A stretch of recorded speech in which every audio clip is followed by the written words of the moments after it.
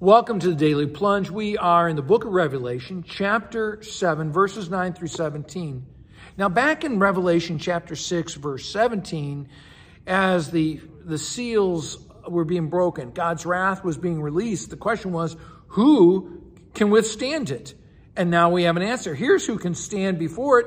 I looked, and there was a multitude that could not be counted. So this is beyond the 144,000 we read about early in the chapter. This is this huge number of folks, right?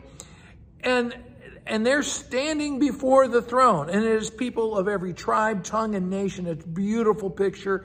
And it tells us about how God is truly reaching out to everybody. The church is the true transnational organization, global organization, because it's beyond it.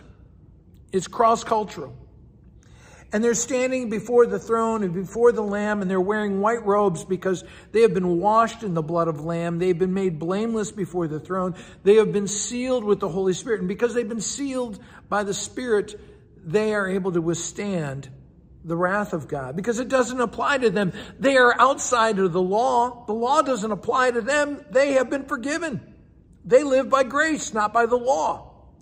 And so they cry out, salvation belongs to, not ourselves, to God, who sits on the throne, and to his Lamb, and to his Son, the Lamb of God, who was crucified. Every time you see the word Lamb, you know we're talking about the crucified one, right? And so worthy is Christ, the Lamb who was slain, whose blood set us free to be people of God. All power and riches and wisdom and strength and honor and blessing and glory are his. This is what the four creatures, the 24 elders, and everyone else who's standing, and all the angels and everyone else who's standing around the throne, they're all singing out loud. And so we get to verse 13. Who is this guy, these people, these ones in the white robe? Where'd they come from? And what does he say? They're the ones who come out of the great tribulation. And one of the things I really want you to hear is you read through the book of Revelation, there's no escape hatch from the tribulation. To bear the mark of the cross is to endure the suffering of the cross. The church is not supposed to escape tribulation. It's supposed to endure it and to embody it, because it is the cross. The idea of a rapture that gets us out of this free isn't in the Bible. It's an American dream theology. And the tribulation is something that will happen. And the truth is, there's an ongoing tribulation, right? There are brothers and sisters in the faith who are suffering for the faith right now in various parts of the world. And in the midst of that, they are singing. They've had their robes washed. And they are before the throne, singing before him, serving before him. And what does it say? That the Lord will shelter them with his presence.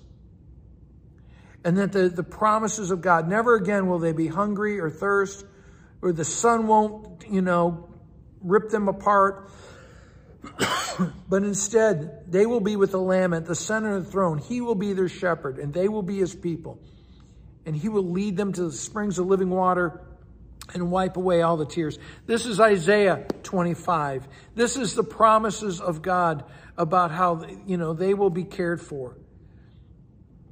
And we understand that this tribulation, we go through it in this life, but our future life in heaven is one of God's full blessing. Thanks, friends. Have a blessed day. Thanks for joining us today for the Daily Plunge. We hope you hear the Lord speaking into your life. We invite you to subscribe so you can receive this plunge into the Word daily. If you found inspiration from this daily devotional, why not share it with someone you know? It is available in video on Facebook and YouTube, and in audio format on Apple iTunes, Spotify, and everywhere your favorite podcasts are found. If you want to help support this ministry, go to Apple Podcast and give us a short 5-star review. Finally, we invite you to join us for worship on Sunday mornings at St. John's Lutheran outside Fort Wayne, Indiana. Check out our website at sjlt.org. May the Lord bless you this day.